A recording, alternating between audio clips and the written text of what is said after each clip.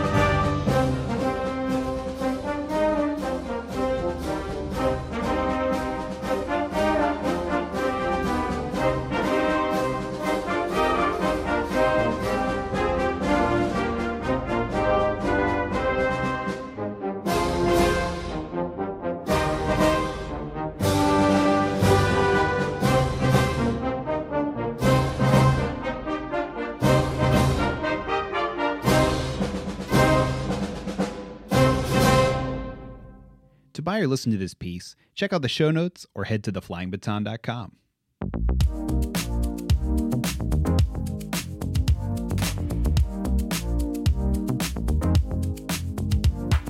Jeff Scott is the director of bands at Karaoke Middle School in Mount Pleasant, South Carolina, and he has held that position since 2001. He is a graduate of the University of Kentucky and received a Master in Instrumental Music and Conducting at Southern Oregon University. Mr. Scott is co-author of the highly touted books Habits of a Successful Middle School Band Director, Habits of a Successful Middle School Musician, and Habits of a Successful Beginner Band Musician, published by GIA Publications. Bands under Mr. Scott's baton has received exclusively superior ratings at state, regional, and national competitions since 1989. Those bands have also received the SCBDA's Outstanding Performance Award every year since 1989. Mr. Scott has presented clinics for the Midwest Clinic in 2014, 2017, and 2021.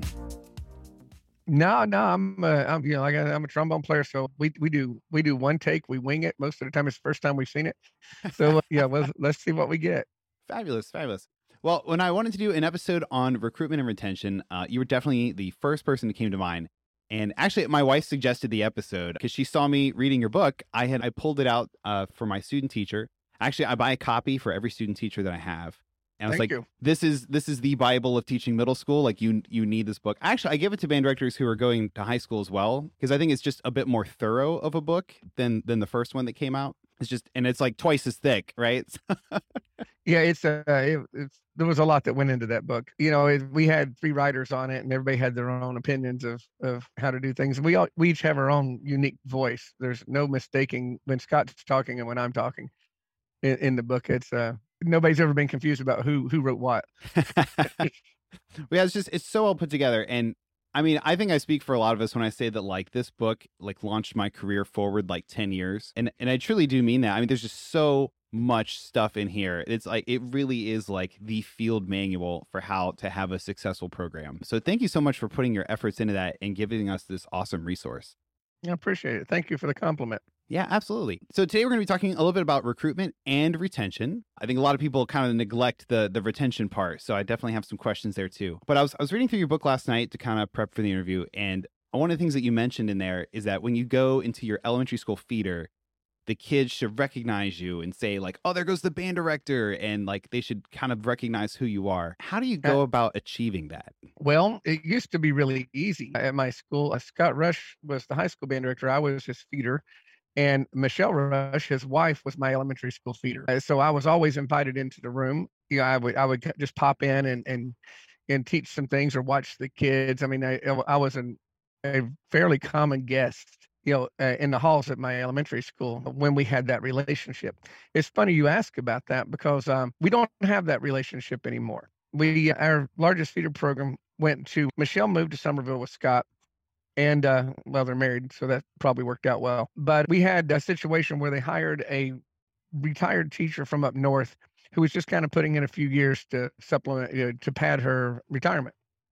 And not a big band fan, came from a state where band is not terribly important in a lot of places. They tended to start kids really young, and they'd only see them 1 or 2 days a week. So feeding a large, successful program was not something she was really into. For a few years, it did okay. The reputation went well. Then COVID hit. 2 years prior to COVID, the drama teacher at that school came to our school, and she decided that she wanted to wean kids out of band into drama for her best friend. So we were banned from coming into the school for 2 years. Oh, wow. We took a 60% hit in our recruiting. And this year when COVID, it was the first time we've been able to go back since 2019 and COVID. And when we walked in, used to, if I walked down the hallway, every kid knew me. Every kid knew my name. They would high five you up and down both sides because I was very familiar to them. Yeah. This year, when I went in, not one kid knew who I was.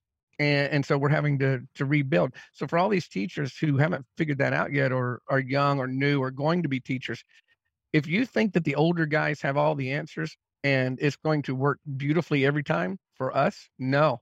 All it takes to upset the apple cart for your program is one personnel change, an administrator who won't let you into the building or messes with your recruiting calendar. And then you have to reinvent the wheel. So you have to stay kind of agile.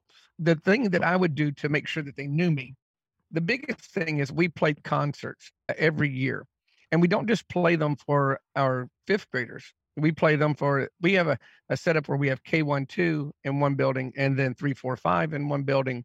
And then, you know, middle school, then the high school. So 4 different schools. And we were adamant about going over and playing. They have these paloozas and carnivals at the end of the year and semesters and things.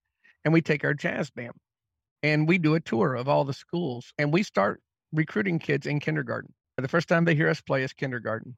And my kids will stand around and high five them at the door. And I will go out and stand in the middle of them. Some of my kids will dance with kids there.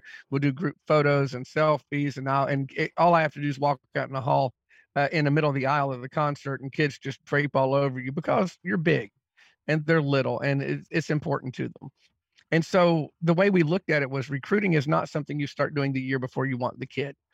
It's something you start doing as soon as that kid's in school. By the time they go to the primary school, I want them already knowing about band. They know that they are going to be in band, and they already pretty much have a good idea of what they wanna play. And that way, if I have a situation where somebody's not being cooperative with me, I can kinda ride the storm out because the kid's pretty loyal to me already. Yeah, but this we've had some challenges that when we've been taken out of the elementary school for 3.5 years. So if you think about that, not one kid at our 3, 4, 5 school ever saw the band once. So now we're back. We did the Paloozas, we did some things before Christmas, and we're starting back on the road of where we were. But yeah, that was a hit. Now, can I give you a follow-up question on that one? Yeah, sure. So the big question people say then is, and that we had for ourselves was, what do we do now when we have an uncooperative administration and a very uncooperative elementary feeder program in our largest feeder program? And Hmm. we don't have access. We had to get real creative. We bought banners and yard signs, and we put them in every neighborhood in our district to join band. We put huge banners across the road, probably illegal, but we did it anyway. We got good band parents.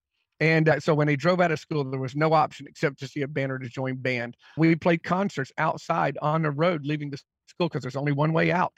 So as they're sitting in traffic in the line to get out of school, they were going to hear the band one way or the other. And this year, what we did for Christmas is we went over and played a concert for all the 5th graders, and then we had all of our 8th graders and 7th graders who knew those kids, or even 6th graders who knew a kid over there, write a Christmas card to them, telling them, "Merry Christmas, and we can't wait to have you in band, and, I'm so and so, I play this, hopefully you're making your decision about what you wanna play." And the kids that nobody knew, we suggested some things that they could say and improv on, and we made a Christmas card for every single child in 5th grade and sent it to them handwritten, a personal note from a band kid. Because like I tell my students, if you're in 3rd, 4th grade, there's only 2 kinds of people, big people and little people. And even though you're an 8th grader and you still feel like a kid yourself, to a 3rd grader or a 4th grader, you're big. You might as well be an adult. And if they get that personal recognition signed to them from an adult, that's kinda that's special for a little kid. So what our goal is to circumvent the things we can't change and create avenues into those kids that they can't keep us from doing. So Yeah. that's how we've dealt with our most recent difficulty. Have you used social media to promote your band program to the greater community? We do. We have our webpage this year. We YouTube a lot of our stuff. A lot of our concerts are on there. We have a little bit of trouble with that. The principal that we have at our elementary school will not allow us to have contact information of.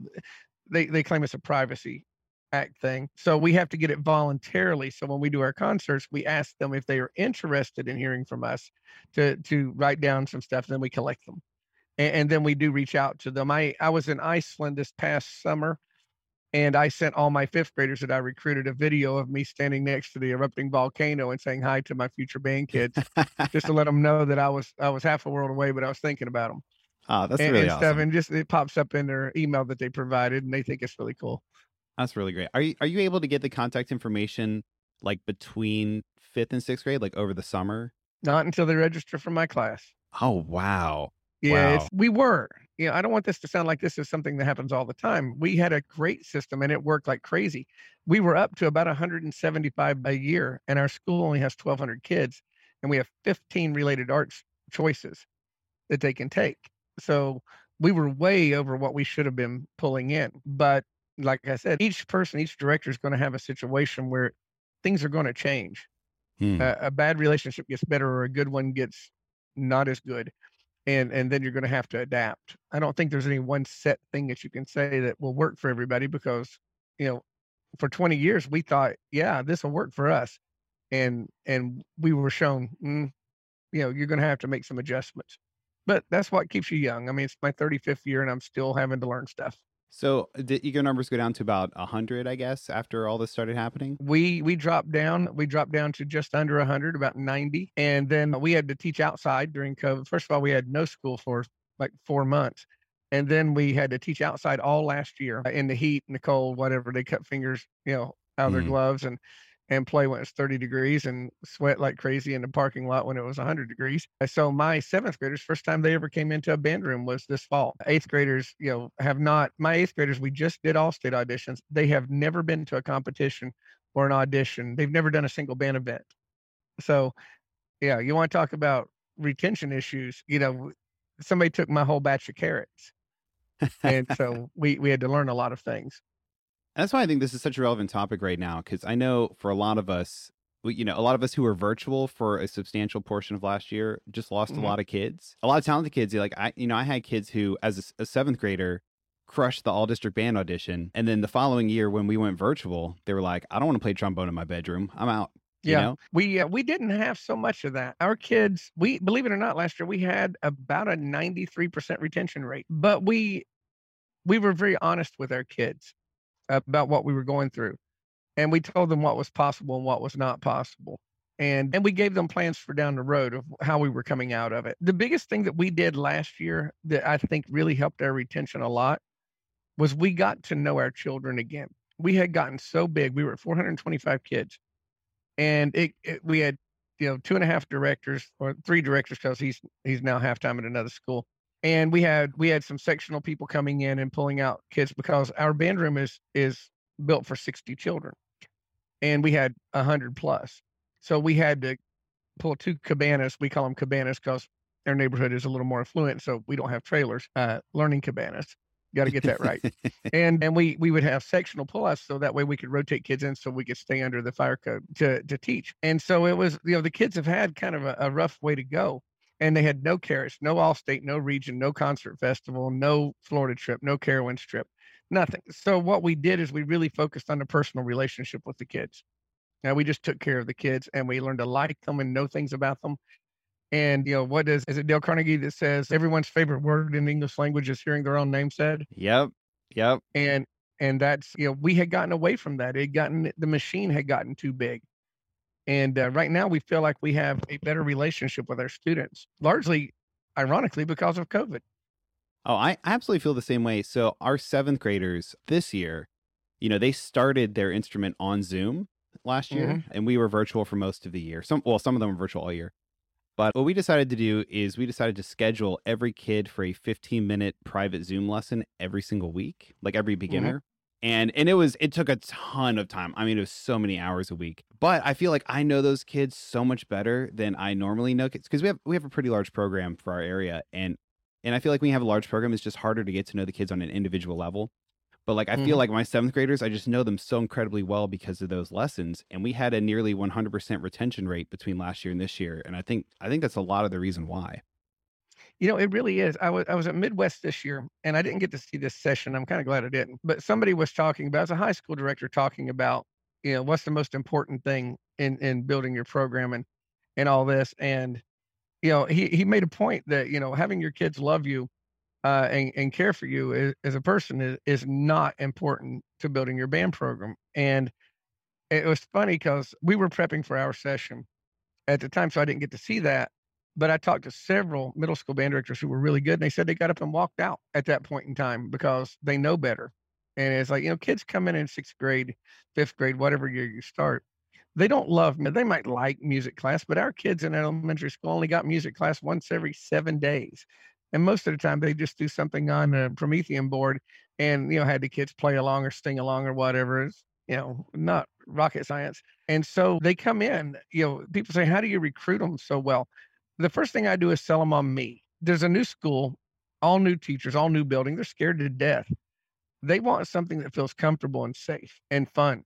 They think, oh, this is going to be horrible. Then, if you recruit correctly, I think by the time I leave, the kids come up and tell me, I want to be in your class. That's the biggest thing because it's not the end all, but I can get them in through extrinsic reasons into my program. And then as they're in there longer, it becomes intrinsic.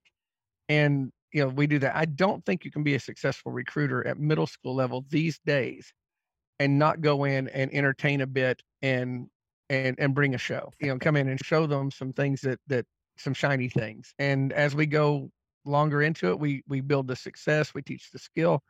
They start getting results, they start feeling good about themselves, they start winning. And then it becomes very intrinsic to them that, hey, this thing I'm doing, I'm pretty good at. And they start really loving it. But I think at the beginning, you have to really think like a child. I mean, if you were an 11-year-old, 10-year-old, even in 5th grade, and you've got all these options of things to do, what are you going to have to hear to make sure you don't jump ship and go somewhere else?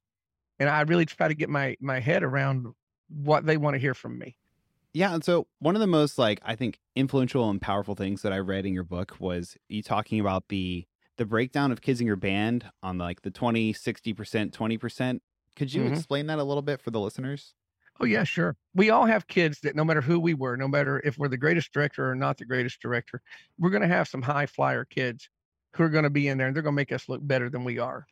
And I can remember when I was teaching high school, the time I got stupid and went away from middle school. And I had this kid named Charlie Anchetta. And Charlie Anchetta played this Spoleto USA festival when he was 4 on piano. He's a prodigy, just genius. And Charlie was first year All-State every year. And boy, he made me look good as a director. I never taught Charlie Anchetta a bloody thing in his life.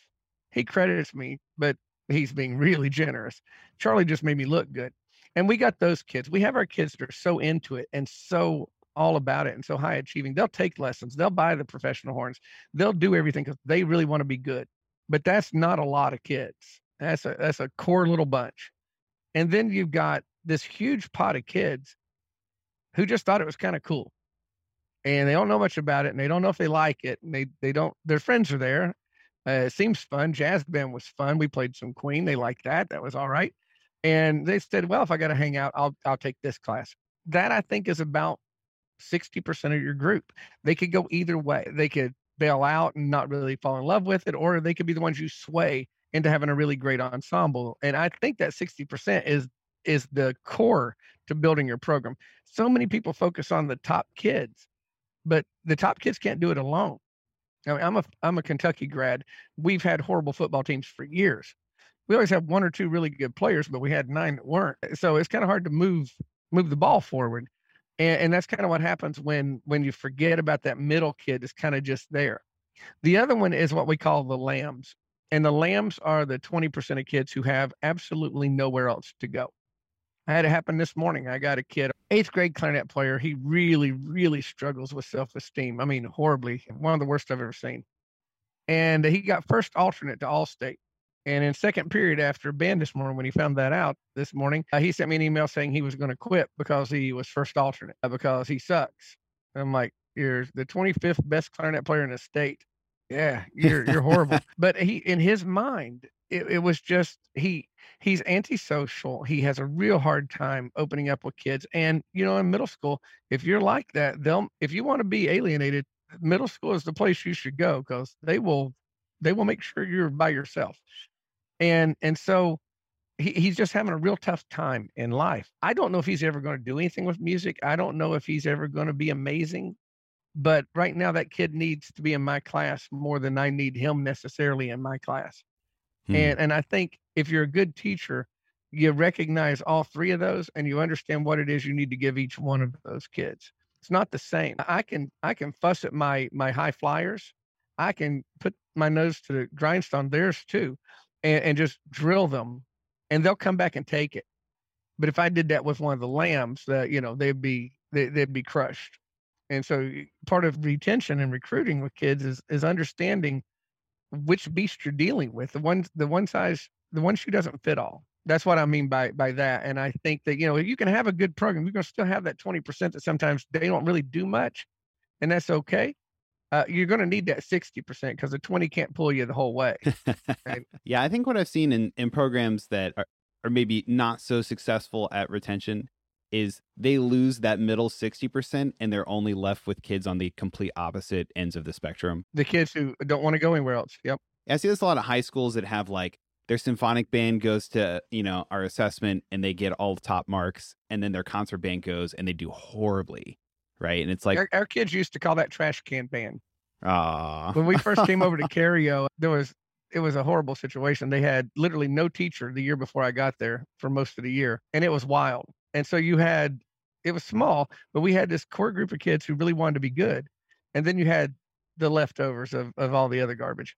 And so we decided that the difference was so big that we put a performing group in one period, and then that other class in another period, so they wouldn't contaminate. And it didn't take 2 weeks before some of the other kids were saying, "Well, you're in trash can band." And so, that's probably not a positive.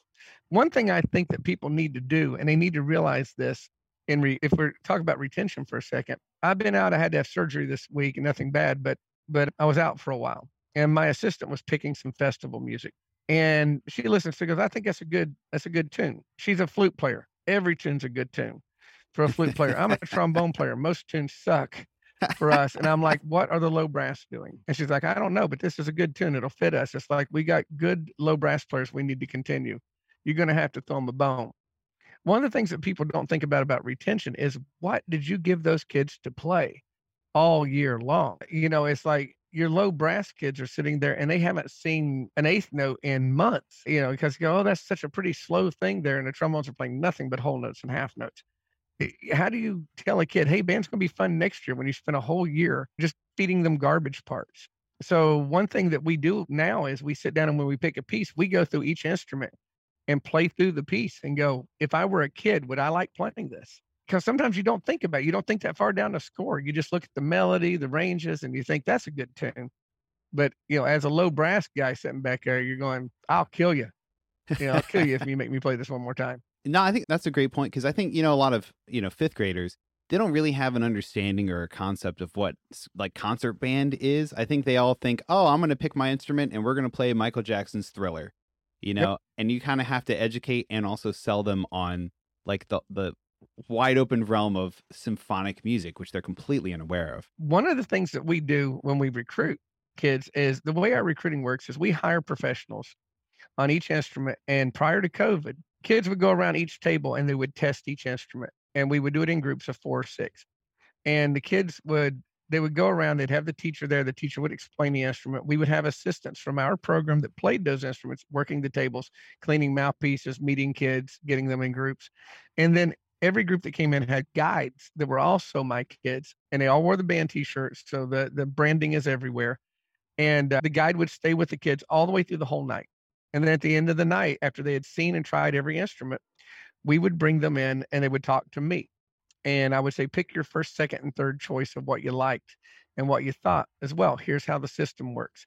The teachers told me what your natural ability is on the instrument. You're going to tell me, regardless of what they thought, what you thought was your best thing. And then I'm going to take the next week while you're taking standardized testing, and I'm going to figure out where to make you the most valuable you can be. And I explain it in football and I use a baseball field. I have a big diagram. And I said, if we have all outfielders, then everybody's just going to hit grounders. If we have all infielders, people are just going to knock it over our heads. We can't win either way. We have to have the right number of people in all the positions and every position covered with an all-star. The truth is most of you can play more than one thing at an all-star level. So what we're going to do is you're going to tell me what you like. They're going to tell me what they think you'll do the best at. And then I'm going to put you where I think you're most valuable. And I watch their personalities. I watch how attentive they are. I watch bassoon player, Lord, Katie Dixon. When she came in years ago, she sat straight up and down, crossed her hands like she was the Queen of England. She was accessorized to the hilt in 5th grade and she was sharply dressed. Posture was perfect. And she goes, I really think I like, and I'm like, the bassoon. And she goes, how did you know? It's like, lucky guess. But on certain instruments, you can kind of tell the kid's personality is, are they going to be disciplined enough to deal with the mistakes of a French horn, and things, or is it a kid who's real shy who needs the protection of a large section and shouldn't be in the euphoniums or oboes because there's too much exposure. And I just watch their personalities and watch things about them and look at, things that they've said and done. We have their academic records too. And we kind of use all this data and we NASA the placements. And the kids don't leave that night knowing what they're going to play. They know what 3 they pick. And I tell them, if I put you on your first choice, I'm not going to call you. If I put you on your second choice, is it okay if I just do that? 95% say yes. And I said, if I have to go to your third choice, I will absolutely call you and we'll discuss it. And I do. And so a week later, I take over these gold papers that we stole this from the Willy Wonka thing from Charlie and the Chocolate Factory. And they're invitations to band. And I make a big deal. I have them taken in the middle of class, homeroom. They go out to everyone. We'll send band kids if they'll let us in t-shirts, and they'll go to each classroom and drop off the invitations. And I'll be there too. And we hand them out. And it says, congratulations, you have been invited to play French horn in the Carriole Middle School band. We've never had a kid join band in my 35 years of teaching. You can't join Carriole band. You have to be invited. And the reason I do that is because it makes it exclusive. Hmm. We're not exclusive about the kids we take, but getting that gold ticket basically into band makes you special. And I always do it in homeroom in front of the kids who chose not to sign up for band. Because when 75% of the class just got a gold paper and you're sitting there gold paperless, you want a gold paper. And we always have secondary instrument testing night, and we'll pick up another 20 or 30 kids who, once they saw how popular it was, wanted to get in on it. And so it's all kind of manipulated, but I think that's, I think that's the way that we do it. And we don't worry so much about what the kid's going to play. If a kid starts an instrument and they wanted to play sax, but like Katie, I put her on bassoon. A year later, you could have never convinced that kid that she wasn't destined to play bassoon. She had bassoon earrings and bassoon t-shirts and bassoon stickers on everything she owned. And if you said, you were actually better at saxophone, she would have probably slapped you because it becomes their identity. Because they want to feel special. They want to feel like you think they're special, and whatever you say that makes them special, they tend to think, yep, that's what I was thinking too. Yeah, absolutely. I mean, I think a lot of people overthink the instrument selection process a bit because, like, I think, and you mentioned this in your book, like most kids could be successful on most instruments. Mm-hmm. And I think like your 60% of kids that you were talking about, I don't think a lot of them really care what they play. Like if I call them up and I'm like, hey, I have too many flutes, but you scored really well on clarinet. Would you like to play clarinet? Most of the time, they're like, all right. Like, yeah, sure. They just want to be in the band, Yeah, they just want to be at the party. I mean, it's like, I don't care. I don't even know what that is, but I'll play it. It's just see, I think there are three things that little kids need. They need attention, and they need to feel successful, and they need to feel accepted by peers. I mean, middle school's a tough time. They come from 2 or 3 feeder programs. They're afraid they don't know anybody. How they going to fit in? None of their friends are back in the same place they used to be. So I think that, you provide those. But in my recruiting, it's built in that I'm giving them the 3 things they want. I give you an example. We did 2 hype videos. We do hype videos for our band program, and we show them on the library when they do the morning news. We have our hype videos play. And one of them is about fun. And it starts off with roller coasters, and we're down at Universal, and we're doing all this stuff here. And the song that is associated with it is called "The Best Day of My Life," is what we used as the background music. And the big thing about that video is every single kid in that video is in a group of kids. There's not one kid we took a picture of who's by themselves. Every kid in that video is smiling. At the end, we go down the line with the camera. Every kid is waving and smiling and have a good time. There's a picture there where my French horn girl Isabel met Jimmy Fallon when he was down there to open his ride. And we got a picture with that, which your kids still think, they go, oh my gosh, that's Jimmy Fallon. And, and it gives us celebrity status. The idea is if kids want to feel accepted and they're afraid they'll be the odd man out and nobody will like them, then I want to show them you're going to have a ton of friends if you do this. And then the other one is I have the boys, the jock kids who want to make fun of band kids, and they want to act like it's nerdy to do, and they want to talk it down a lot. And so the next one I do, I'm a Kentucky grad. Our basketball team tends to be pretty good. And so we open up with a basketball player stripping the net with a 3-pointer. And it says, do you want to be a champion? And they talk about, champions do this and champions do that. And then we turn it and flip it about how we do that. And we show pictures with our kids with the trophies and the medals and all the awards and all the things that we've done and everything here. And we show them that because there are certain elements of those kids who want to be competitive, and they'll try to knock kids out of my program. So I'm trying to feed a video to those kind of kids, and I'm trying to feed it to the ones who are shy and are afraid they won't have friends. So after the school year starts, are you still trying to recruit at that point, or are you just kind of set once the school year begins?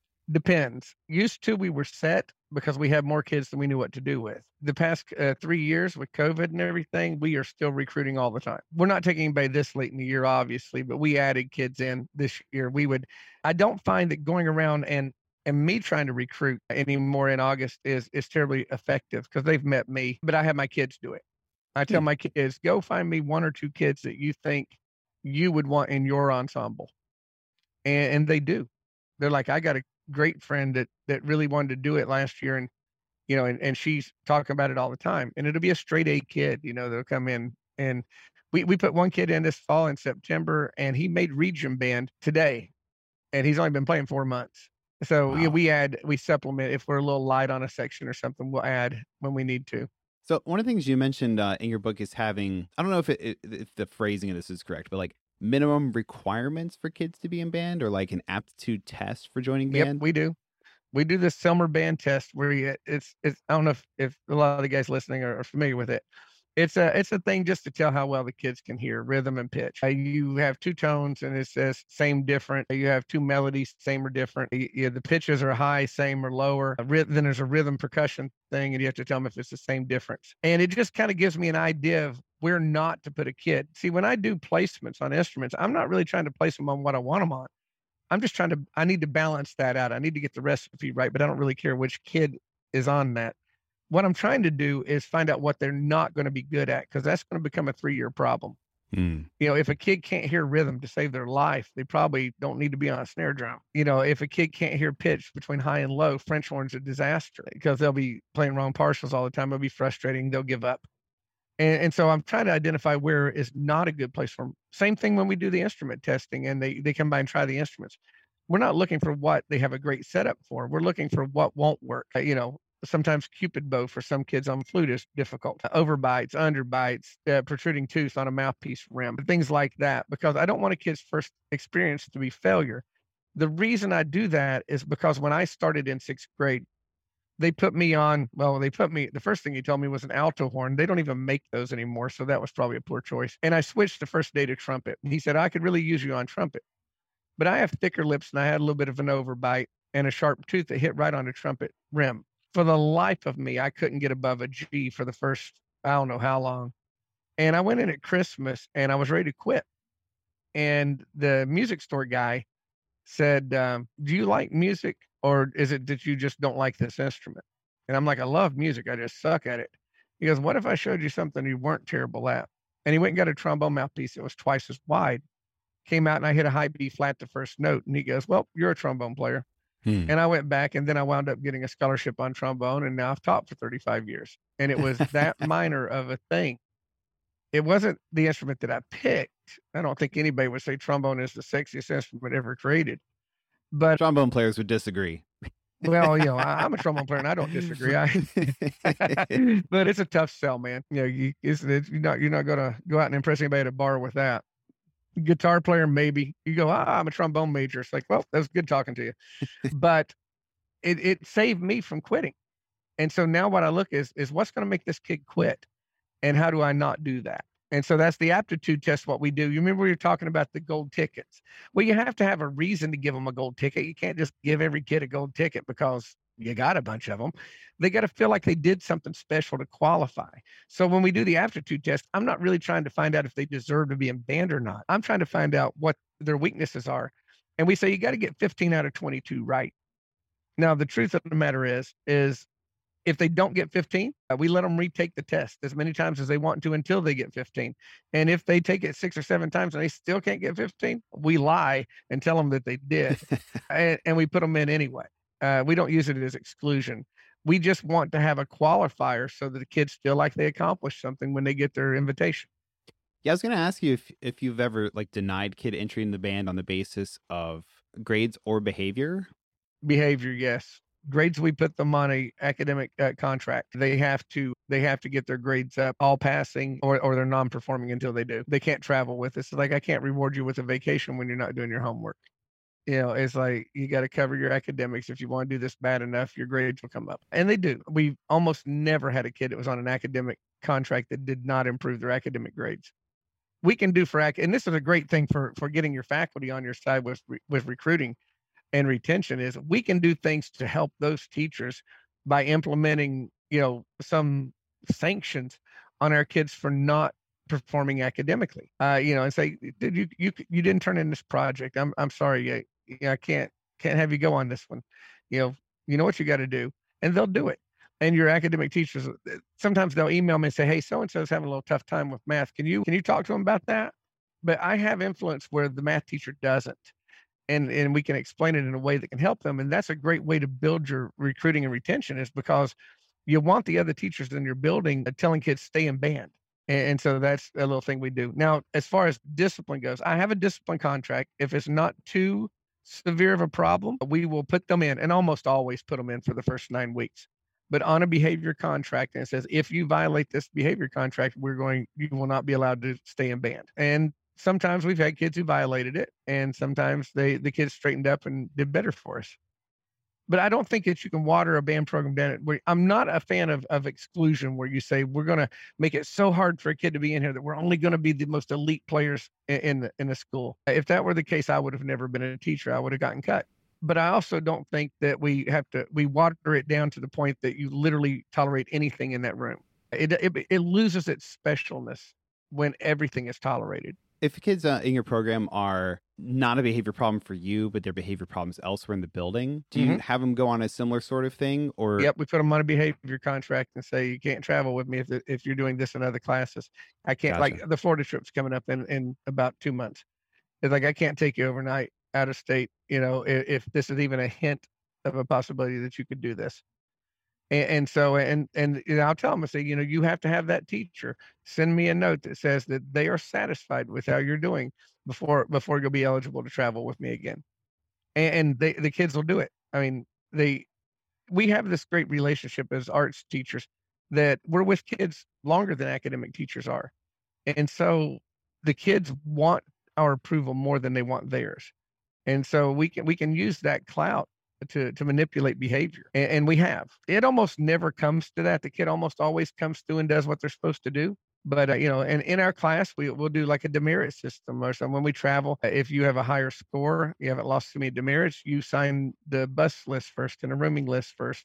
And so you get privileges for behaving the way you should. And that works too. It's more of an incentive than a knock on the kid. How often would you say you've had to remove a kid from your program? Almost never. I mean, I can't remember the last time we had to take a kid out for discipline. Rumor got around a long time ago that I wasn't the teacher to mess with, and they just don't. They come in and go, well, how he is. And we don't really ever have to. I haven't written a disciplinary referral in 21 years at Cario. The biggest thing that we have sometimes is some kid will do something that violates the district policy or school policy. We almost never have a problem in band, but it'll be somewhere else on school grounds. And generally the principal will come down and tell me, listen, I don't want this kid traveling. And we're like, fine. Yeah, it sounds good to me too. And we let the administration make the call on that one. But we don't run into it much. I think that having a band program that behaves and does what it's supposed to do is much like raising children. If you address small problems early, you never have a big problem.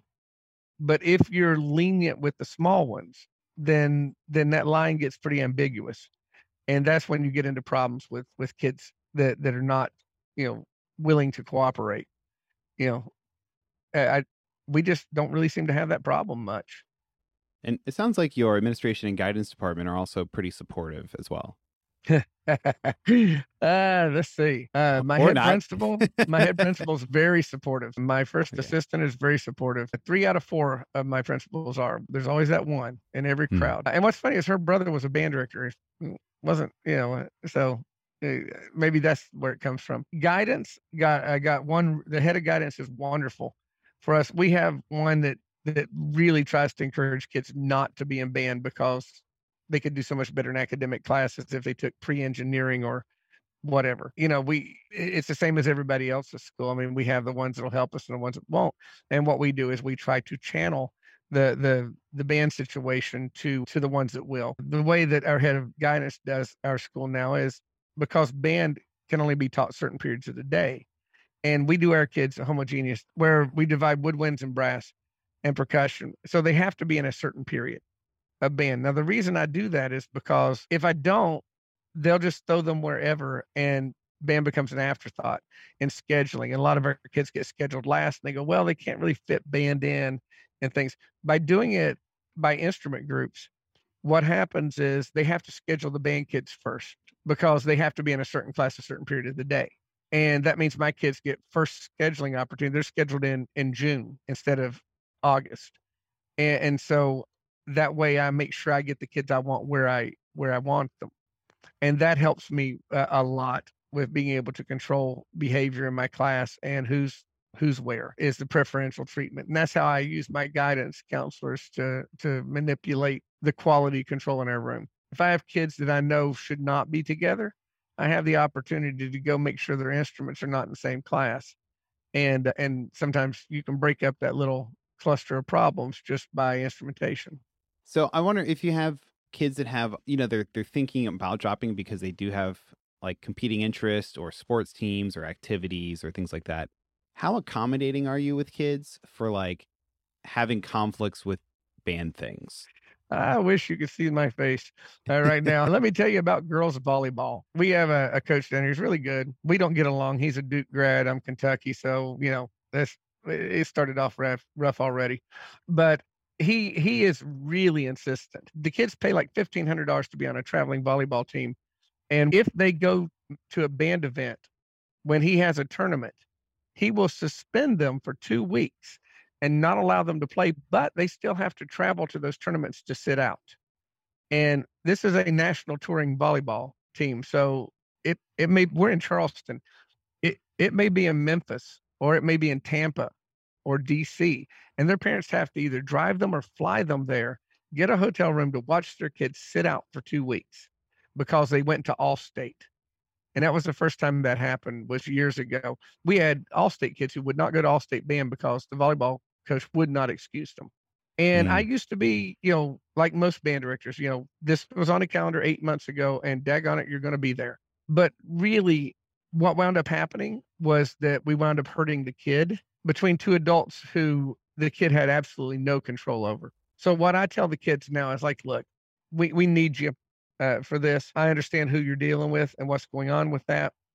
And, I'm not going to hold it against you. You just let me know ahead of time, because it's not fair to punish another kid by you not being there. CPA is the one thing I will, our concert festival ratings, we will not tolerate that.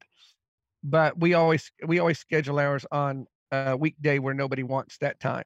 So I can avoid a lot of sports things.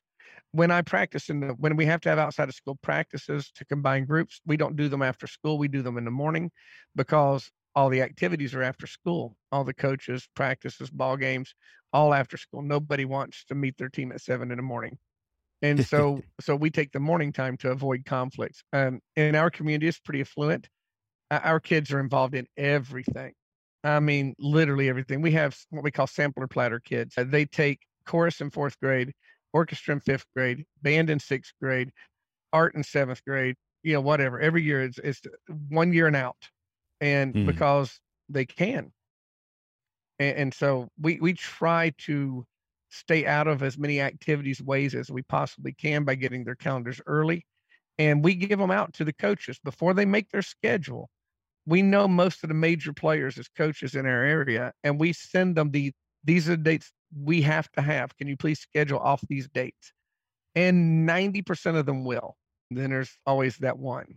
So this volleyball coach you're talking about, that's not affiliated with the school, correct? It's like an Oh, outside it is though. So he does his for-profit volleyball thing, but he's also the school coach, which means if you don't take his $1,500 volleyball club team and you pay that, you're probably not going to make the school team either. And in our neck of the woods down here, volleyball is big business. The high school team is quite good, and we have kids going to college on scholarships and stuff. So it's a farm system. And so the thing is, by us saying you're not going to go to that volleyball tournament, you're going to show up to this band thing regardless. The parents are going, you're maybe knocking my kid out of a college scholarship. And honestly, when we chose to work with them, we really don't have that many people miss anything. It's almost, it just doesn't happen much. Maybe an all-state or all-region audition, because it's on Saturdays and that's when their tournaments are. But the rest of the stuff, he pretty much leaves us alone with. So you pick your battles. Yeah, we lose a battle to win a war. Gotcha. The reason why I ask is I was wondering if it was a school affiliated, if the principal would step in and be like, hey, you can't suspend a kid for 2 weeks for missing one game. No, it's pseudo school associated. Okay. And the thing is principals, they say they're going to step in and do those things, but they don't, because no matter what they decide, they're going to tick off a parent, and that's really not where they want to be. So, most of the time we try not to have it go there, because once the principal rules against your policy, you have a real hard time enforcing your policy anymore. So we build in some latitudes where, the the excused absences are at director discretion. That way, if we get a coach who's difficult, I have the discretion to say this kid's in a no-win situation. If I get a family who's just wanting to go to Disney who didn't read the band handbook, that's a different situation. And we have what is qualified and what's not qualified to be excused drawn out. So there's not so many gray areas. I think a lot of prior planning helps with a lot of that stuff. Well, let's talk for a minute about the 8th grade to 9th grade transition, because I think this is a point of contention in a lot of programs. It is here too. Oh, yeah. All right. Oh, yeah. Yeah. I got some experience with this one. So my question to you, and sorry if I'm going to ask this like I want you to answer it a certain way, but that's because you probably agree with me. Do you think that the high school director needs to work just as hard to recruit kids from middle school as you work to recruit kids from elementary school? Harder.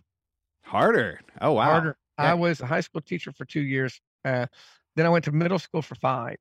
And then I followed my own middle school kids to the high school for 7.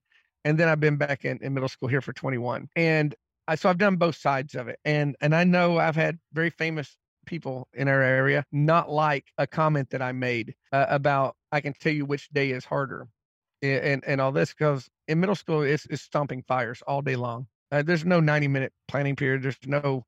There's no breaks. The kids aren't old enough to do anything on their own like they are in high school sometimes. It wear you out.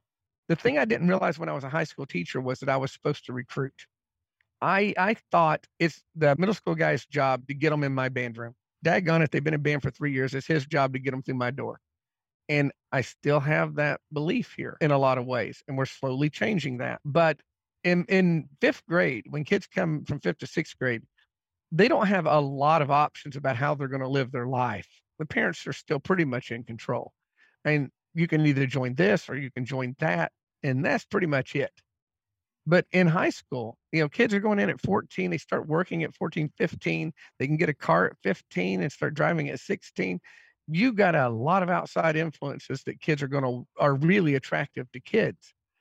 And so if you don't give them some darn good reasons to stay in, the best time in the world for them to take an exit ramp is between 8th and 9th grade. Plus, high school is scary. It's big. We feed Wando down here, and Wando plays Midwest, and Wando is nationally ranked with marching band, and it's intense. And so it's busy. And kids here, it's expensive. It takes a lot of time. It's real intense. It's all scary things. And generally, they hear it from kids who are quitting, who were in it and no longer in it. They don't hear from the kids who love it. And the problem is if my 8th grade kids don't know that high school director well, they don't have any loyalty to them. You got to remember that kids coming out of 8th grade are loyal to their middle school teacher. They've been there for 3 years with that guy. They know him. They love that person, and they don't necessarily love you. And if you don't make an effort to really get to know them personally, we've had years where our retention to the high school was not good at all. Sometimes high school directors forget that middle school kids are not high school kids. So when they make an event for middle school kids, they do it last minute and go, hey, this Friday night, we're doing an 8th grade thing. Well, my 13-year-olds can't drive, and they got 4 siblings, and nobody knows, that's not built into this week's schedule. Sorry. And so they get low attendance. You got to let middle school kids know way in advance what's going on so that they build some excitement. You build some rapport, you build some trust. You got to become, like I say, with our high school, you don't need to be their dad. You don't need to be that guy. The band directors are their moms and dads for the last 3 years. You just need to be a crazy uncle that they like to see. You got to be familiar enough that they're like, I like this guy, because there's just way too many reasons to say, I think I'm done. So yeah, I think the activities are so different, I mean, middle school, yes, it's band, but boy, if you think about adding marching band and all the things that high school can do on top of it, it's just a different beast. And so I think that they need to get down. We try to hire our high school people as much as we can to come down and guest conduct our symphonic camps, and because they're very talented musically and get to know the kids. And we don't do it so our kids can learn from a great teacher, which they do, but we do it so that the great teacher can meet some great kids and they can build some rapport. So what do you feel like is the middle school's director when it comes, like the middle school director's responsibilities when it comes to the 8th to 9th transition? I think that you have to put the high school director and high school program in the best light possible, and you have to explain all the great things about it being in the program. You have to teach the skills so the kids don't feel overwhelmed. A lot of Mm. kids will quit if they feel like it's too hard. They don't want to be embarrassed. So your responsibility is to make sure they're academically prepared, and that you have painted the right picture for the kids of what it is to do. But the thing about that, I didn't know when I was a high school director, but I do now, that a lot of high school directors are reluctant to learn, is I can't sell you. I can only sell me. And so they're leaving me. And so there has to be a bridge that you have to sell them on you, just like I had to sell fifth graders, because one family's kind of coming to an end and the other family's just getting ready to start. And they're not going to go to a high school director because I say, hey, the guy's really cool and they're really awesome. Because we have that here, but we still have kids who are scared to death to go. I think that we can set the table for the high school director, but the director is going to have to serve the meal on that one. They're going to have to make it a welcome thing. And over the last few years down here, we've done much better with that. We did a trick or treat or trick or trunk thing with the Halloween thing this year, and then we did a community show, and the kids performed with the high school band on a community show, and we invited them. Our eighth graders and middle, even seventh graders, marched in a Christmas parade. It's real casual. And our eighth graders and seventh graders loved going and being part of the group on a non-stressful situation. So, we saw what wasn't working, and we've adapted it and built some events to create some familiarity. That's really awesome. That is the end of the questions that I have. Before I have a few questions I ask everybody who comes on the show, but before we get there, do you feel like we missed anything or want to highlight any important topics on recruiting and retention? No, I think the only thing I would say right now is this: is a lot of people are really freaked out about what's happened the last 2 years to their programs. I see message boards that I participate on and talk to people at conventions we do and things. And the recurring theme is I just got decimated. I just got rolled over these last 2 years. We all did. We're not what we were. We're not even half of what we were. We're building back, and we're doing okay. But the thing we have to keep in mind is that it took a while to build it the first time, and depending on how your school district and community handled COVID, um, you probably felt like the last decade was a waste of time. You go, "Wow, I'm right back where I started." The good part about that is you're not really, because you have the knowledge of how to do it better, faster this time. And just realize that no matter who you go listen to or who you talk to, we're all in the same boat with you. No magic beans on this one. Yeah, I'd say it's been very refreshing to hear you talk about so many of the issues with both the feeder programs and administration and guidance, that the rest of us have these problems too, but like knowing that like a really awesome nationally recognized band like yours is still dealing with like the same things that the rest of us are dealing with. It's very comforting, actually. Not for me. It's not. Yeah. It's been there have been times when you sit and say, I can't believe that we're having to reinvent this wheel again. But the thing is, sometimes when you're handed a bad situation, it all comes down to perspective. It's like we were winning, we were doing great, we had huge numbers, but I lost the thing that made kids like me in the first place, which was I just like children and teaching them and spending time with them. And the bigger the program got, the machine took over, and it took away some of the things that were most joyful about teaching. Yeah, we're not playing grade 5 at festival, not this year or anytime soon, maybe. But boy, I like my kids a lot, Mm. and I can suck it up and not try to wow the judges, for a while until we get back to where we're at. And I just refocused. And I think that's what we all have to do, is we have to say, well, this is the new thing, and we just got to be happy with that. So hopefully that helps. I know some of these stories may not connect with everybody, but I hope that something does. Yeah, thanks for your perspective. I think a lot of people can really resonate with that.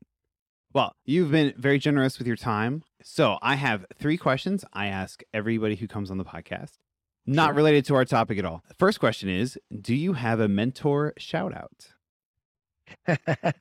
Yeah, I do. Gus Moody and Judy McBride. Gus Moody was a famous band director in South Carolina. And when I was a young director burning the candle at every end, some of us are type A and we have to do everything ourselves. And he told me, you've got to let other people do some things. It'll never be as good as when you did it, but it'll be 95% as good. And I think he kept me in the career because I don't know if I'd have made it without him. And for a very similar reason, Judy McBride, who's suffering right now with Alzheimer's. I was ready to quit after my first job. The first 2 years were really bad for me. And Judy hired me, saw something that she liked, and taught me to teach, taught me the business and to love kids, and that's why we do it. And in 36 years, or 34 years after meeting Judy, I'm still doing it. So yeah, those guys, sometimes it's not the music that they teach you, it's how to live your life. And I think those are big lessons. Absolutely. All right. Do you have a favorite middle school band piece? One of my favorite ones that I really like to do, we do one called Iberian Escapades by Robert Sheldon. And it's a very mature piece. It's a grade 4. If I'm going down into the younger grades, right now there's a march for grade 2. That's actually kind of fun. Is we do a St. Petersburg March. It's a Russian thing by Johnny Vincent. And and that's kind of a really neat little march to put together. We can teach some history with it and some style. Third question is, name a band director who's crushing it right now. Okay. There are several. Middle school, I'm assuming, since I teach middle school. In South Carolina right now, one that I think is really doing great work, even though she has a school doesn't have the clientele that can do some of the things that, Midwest bands are doing, things like that. MJ Robinson teaches down here, came down from Tennessee, and she has the personality. You got to be a little bit of P.T. Barnum with a doctorate to teach middle school. And MJ's got it in spades. She spoke at Midwest this year, or last time they had it prior to COVID. And she's wonderful. She has the personality that kids just they can't wait to see Miss Robinson. All right. Well, thank you so much for coming on the show today. I really appreciate it. Yeah, man. Thanks for having me. I know we go along on that, but middle school teachers are passionate about middle school kids. So if you're a high school director out there, come to your senses and go teach middle school, for God's sakes. Go home. When I have student teachers, I really try to sell them on middle school, because I think there's a lot of advantages, both for in your personal life, but also advantages of starting the kids from scratch. That's one of the things I like the most. In middle school, it's your baby. I mean, if they're terrible, you did it. And if they're great, you did it too. You don't get the luxury of being a high school director where you can say, my middle school guy really sucks, so that's why I can't get it done. You started them, so you own that baby. And the other thing that's great about it is this for young teachers. If you're a young person coming out or just starting out in teaching or haven't gotten there yet, middle school, you'll learn to teach. You go through and take the test in college and you learn some fingerings and you learn a few things about instruments and all this jazz, but you don't know those instruments. In high school, a lot of kids can make you look like you do because they can figure it out themselves. But in middle school, they can't. And you'll be surprised the things that you will hear, that you will learn, that you will know, that you will not necessarily know if somebody just hands you a tailor-made high school gig. You really have to figure out some problem solving. I love middle school. I would never go back and teach high school again. It's not the hell that people think it is. I feel exactly the same way. I did high school for 1 year, and I was like, I think I like middle school better. And if you have to just go completely medieval, you're bigger than them, so it works too. Oh, man. Hidden advantages. Thanks for joining us on the Flying Baton. Remember, may your tone be dark and your humor light.